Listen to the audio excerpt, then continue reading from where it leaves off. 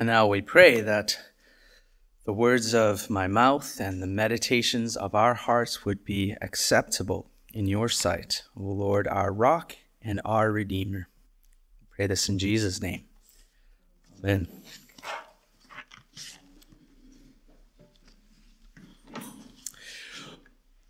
Well, by now, most of you have heard how my family and I got to go down to California for a few weeks this summer. And there have been quite a few that have asked, what is it about California that we enjoy? You know, do we have family that we're visiting? Not anymore. We used to know a lot of people there, but they've all sort of spread out. But California has always been a special place for my family. We've gone there a number of times in my life. And the primary reason for this is because both of my parents spent some time at school there. My mother was a high school ambassador for South Africa at West Covina High. My father did his doctorate at Fuller Theological Seminary in Pasadena. So as a family, you know, we traveled over there when he was in school, and we've been back a number of times. And one of these times was when I was 20 years old. I just returned from my famous 5 months of adventures, surfing and river guiding in South Africa. So as a family, we decided to go on holiday. My mom, dad, my two sisters, and myself piled into the Toyota Camry, and with my surfboard on the roof and my guitar in the back window, which my poor sisters had to deal with the whole way down the coast to Pasadena, which is just northeast of LA. And it was a fun journey, a beautiful journey, of course, a long journey. And so I remember one night along the way down, we pulled over to a hotel or motel or whatever it was after a long, hot day in the car, and all went straight for the pool and jumped into the pool. And I remember the water feeling so nice, so cool and refreshing, that I decided to have a little sit at the bottom of the deep end. Now, again, if you remember in those days, I was now an avid and experienced surfer. And if I do say so myself, I could hold my breath quite a long time back in those days. I enjoyed being surrounded by water. So as I say, I just decided to sit on the bottom of the pool for quite a while. When I finally came up, I arose to a bit of a panic among the rest of the family who thought I was drowning. And I was immediately scolded because I could have easily lost consciousness without knowing. And, you know, considering all that I'd just been through in the past 5 months previous, I've always found this memory a little bit amusing, until yesterday. Now, the way I presented this at the first service, I realized was a bit too scary in the foreshadowing, so just, it's okay.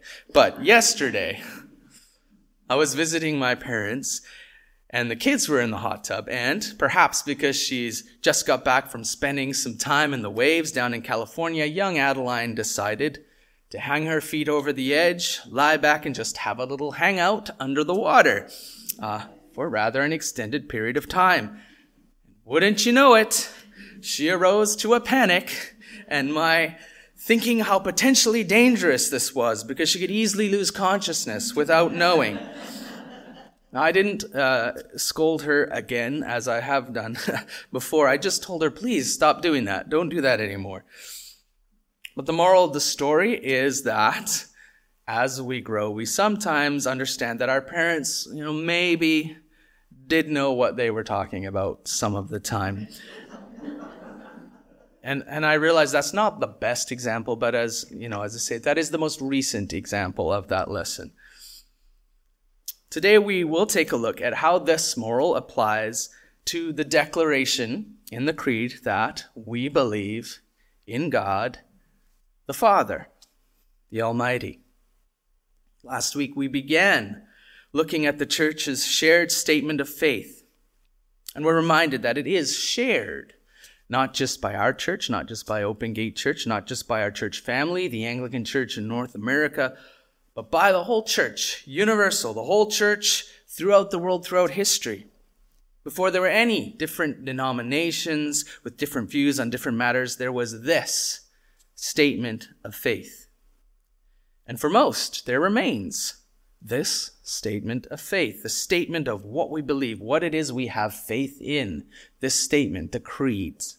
both versions, the Apostles' Creed and the Nicene Creed.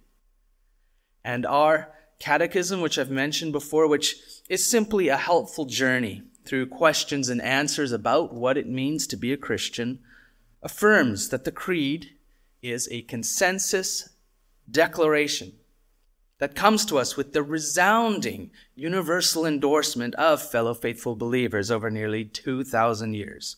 It has been recited by Christian communities throughout the history of the church, and it serves as a benchmark of orthodoxy, of right belief, guiding our understanding of God's revealed truth at points where our sin-clouded minds might go astray. It's a summary of biblical truths, and it is designed to lead inquirers, seekers, those with questions, those with doubts into grounded personal faith in the triune God as it testifies to the vital core of God's self-revelation for our salvation. That's how it is presented in the Catechism. And based on this, I shared last week that I hope that our journey through these declarations that we stand and make together on a regular basis here at Open Gate Church will give us the opportunity to seek, to grapple with, to wrestle with some of the questions and struggles that some of us may have with our unchanging ancient faith in an ever-changing modern world. And as I say unchanging, this comes with the recognition that the creeds themselves were even developed over 4 centuries. That's a lot of time. And so already there are some who have questions about this, like what role did politics have to play in the development? What did the church believe before this? Is what the Nicene Creed says different from the Apostles' Creed? So I hope that over the course of this series, we will get to wrestle with many of those questions. Now, last week, I also mentioned a pastor from England named Nicky Gumbel, who developed a series of discussions called the Alpha Course. And I noticed many of you nodding your heads as I mentioned this last week. And a few weeks ago, we did get to hear from Brian, who shared a bit about how the Alpha Course contributed to his coming to faith. The Alpha Course also shares the essentials of our Christian faith and how they fit into and how they're relevant to the context of today's world. But it also addresses some of the questions that come up in this discussion. One of the books that was most helpful to me when I was grappling with questions about my own faith, back when I was a young student at UVic, was one called Searching Issues, written by Nicky Gumbel. It was handed to me by my father, perhaps when, he was becoming a bit concerned with how many questions I had. This book addresses a number of questions that are common to so many who are exploring Christianity. The questions like, what about other religions? Why does God allow suffering? Is the Trinity unbiblical, unbelievable, or irrelevant? And one of the invitations for this series, going through the Creed together, is that we will be able to look at some of these questions, because some of us probably still have them. And the hope is that it won't just be for our own sake, not just questions we have, but also that it will equip us, give us some tools to help us to answer questions that others may have about our faith, if we're ever blessed with the opportunity to talk about it with them. So it's to equip us for those chance encounters as well as intentional encounters. Because we as a church would also love the opportunity at some point to run an Alpha Course here again. Hopefully not in the not too distant future. Because we do long to share what we have, this wondrous gift of grace through faith, with those who haven't yet received it. So, as we go through the Creed, we are going to be opening up a few more cans of worms, as they say. Let it never be said of me that I don't love a good can of worms. And it seems to be working already. I've already had someone come up with an insightful, understandable question, one that a lot of us probably still grapple with to varying degrees, about the Trinity. And this is because last week we looked briefly at the first declaration of the Creed. I believe in God. Or, in the Nicene Creed, we believe in one God. Now, both creeds then go on to describe our one God in 3 paragraphs as 3 persons. And on its face, this doctrine of the Trinity might look confusing or even like a bit of a contradiction. How can 3 be 1? How can 1 be 3? And as Nicky Gumbel points out, it's true that the word that we use to describe God as 3 in 1, Trinity, doesn't appear in the Bible. It was first used in its Greek form by an early Christian writer named Theophilus. He was the bishop of Antioch in about 180 AD. But we don't really need to worry about that word today, at least because the word Trinity doesn't appear in the Creed either. However, what we do see in the Creed is a direct reflection of what is revealed in Scripture. That the Father is God, that the Son is God, and that the Holy Spirit is God. And yet there are not 3 gods, but one God.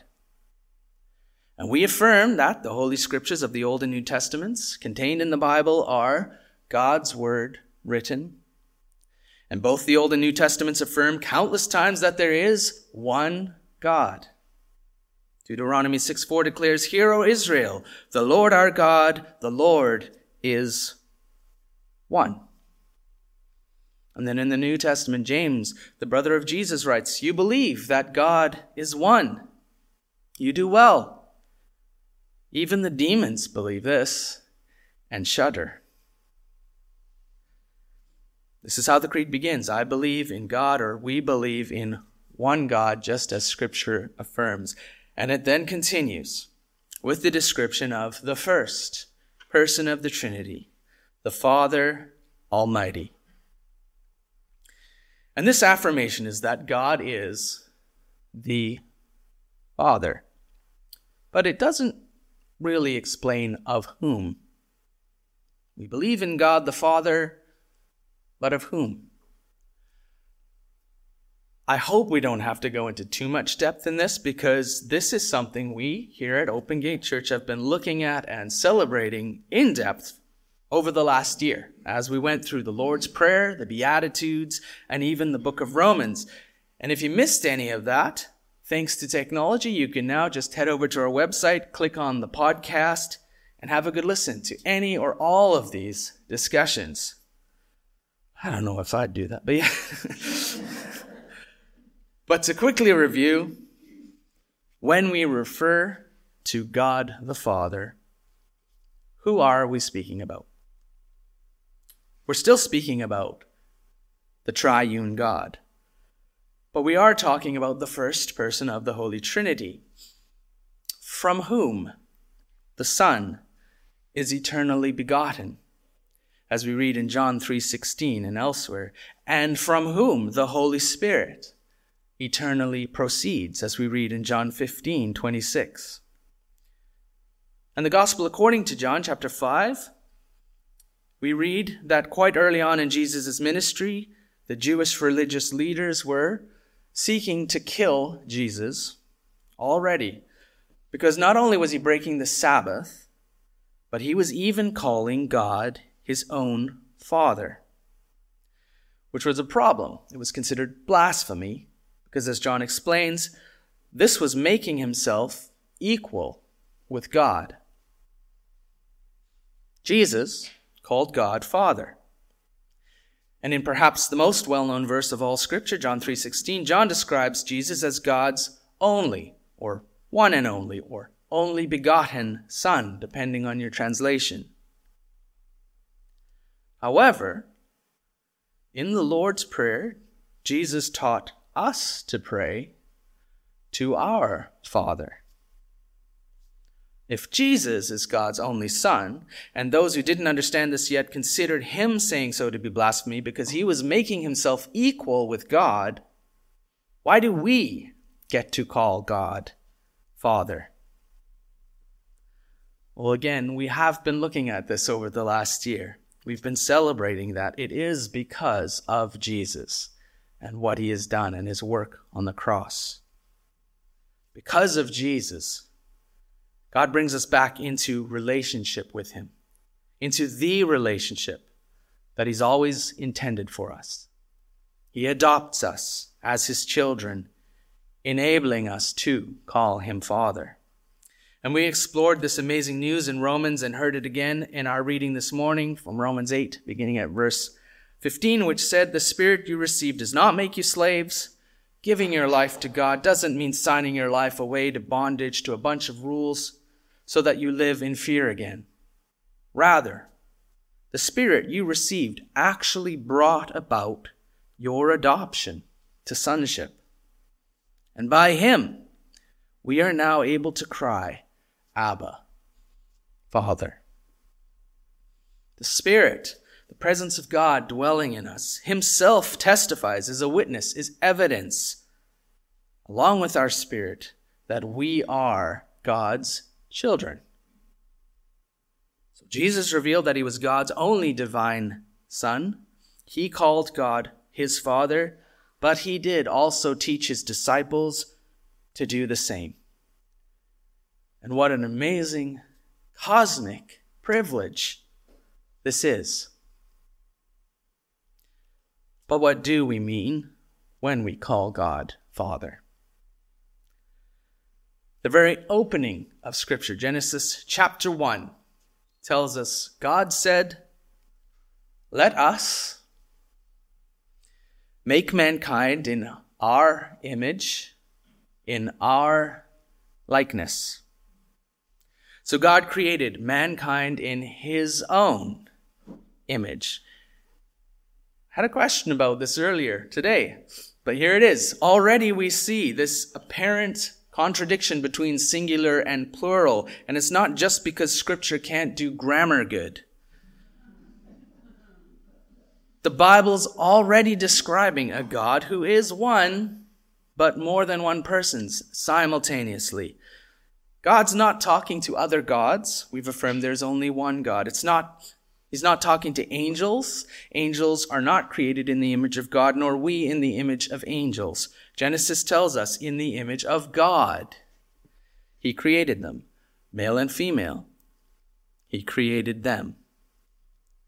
And so in our statement of faith, as in our prayers, when we call God Father, it's a declaration that we believe he created us. It's a declaration that we recognize we were created in his image. We share his DNA in some sort of way. Not scientifically, don't get too.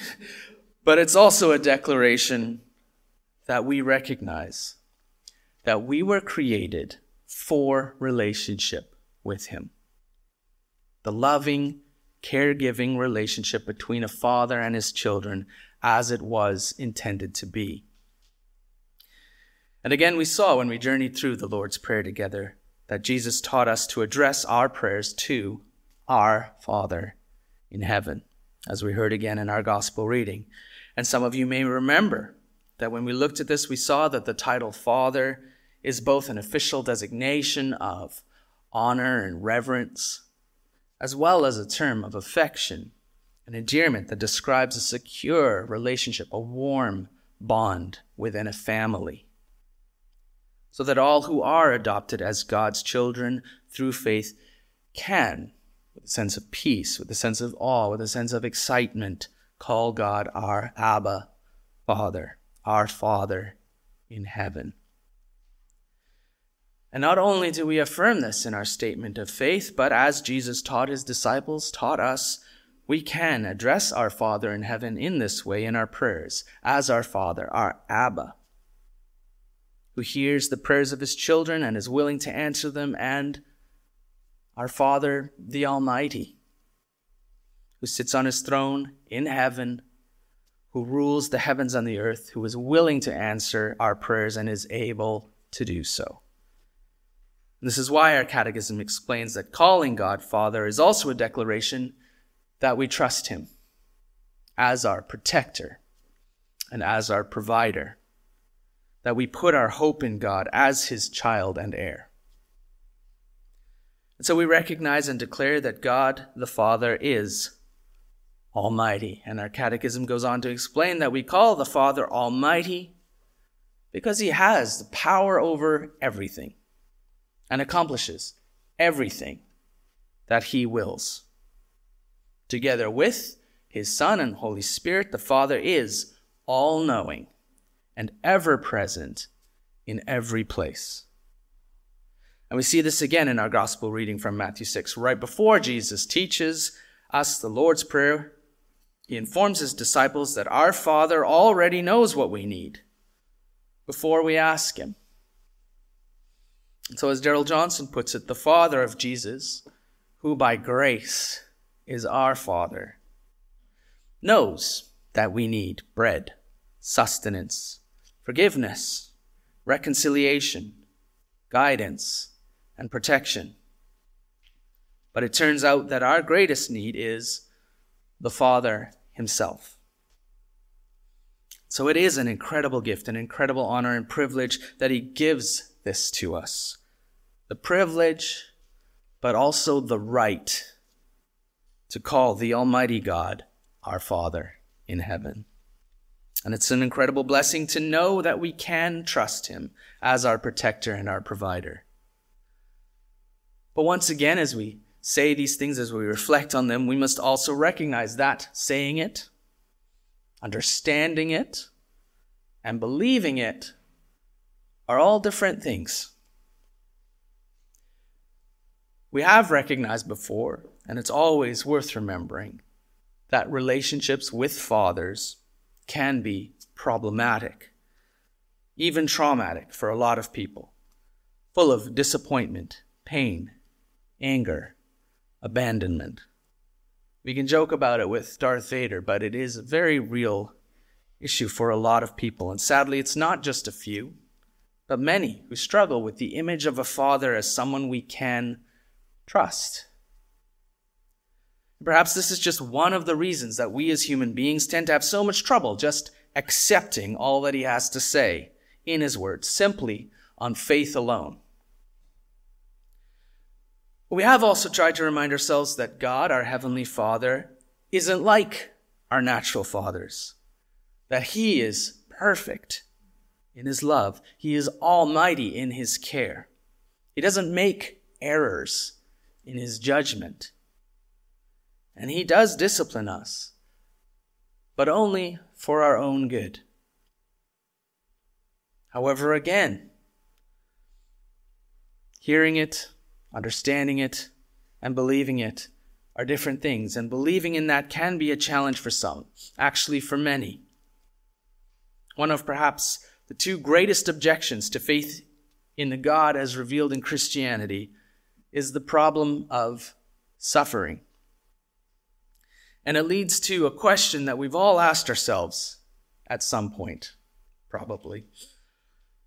If God is such a good father, why does he allow his children to suffer?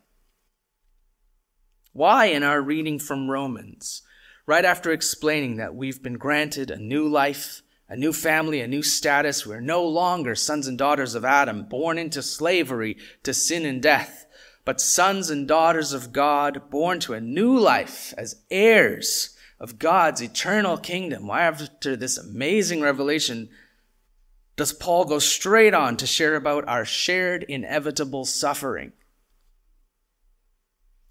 And we did look at this question briefly a few weeks ago when we went through this passage in our series through Romans. But there is a lot more than can be said on the matter.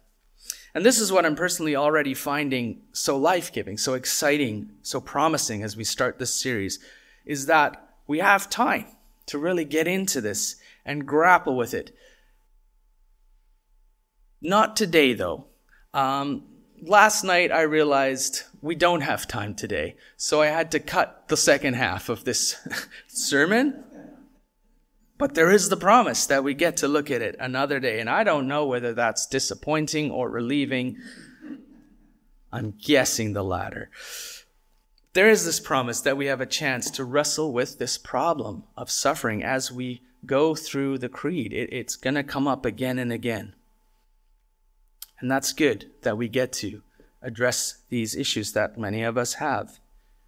But for today, we're going to close by just being thankful that God is our Father. And just like a father, he understands that we grapple, that we wrestle, that we are growing, and that a part of that is learning. But a part of that is also coming to understand that our earthly parents sometimes know best. Our Heavenly Father always knows best. And part of our growth in spiritual maturity and wisdom is learning that we are no longer slaves to fear, that we are children of God, and that we can and should put our trust in our Father in heaven. So let's pray.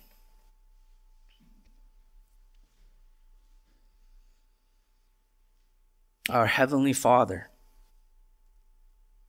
we thank and praise you that you are a good Father, that you are the Almighty Father, who loves us, who longs for us, welcomes us, accepts us, adopts us, provides for us, protects us,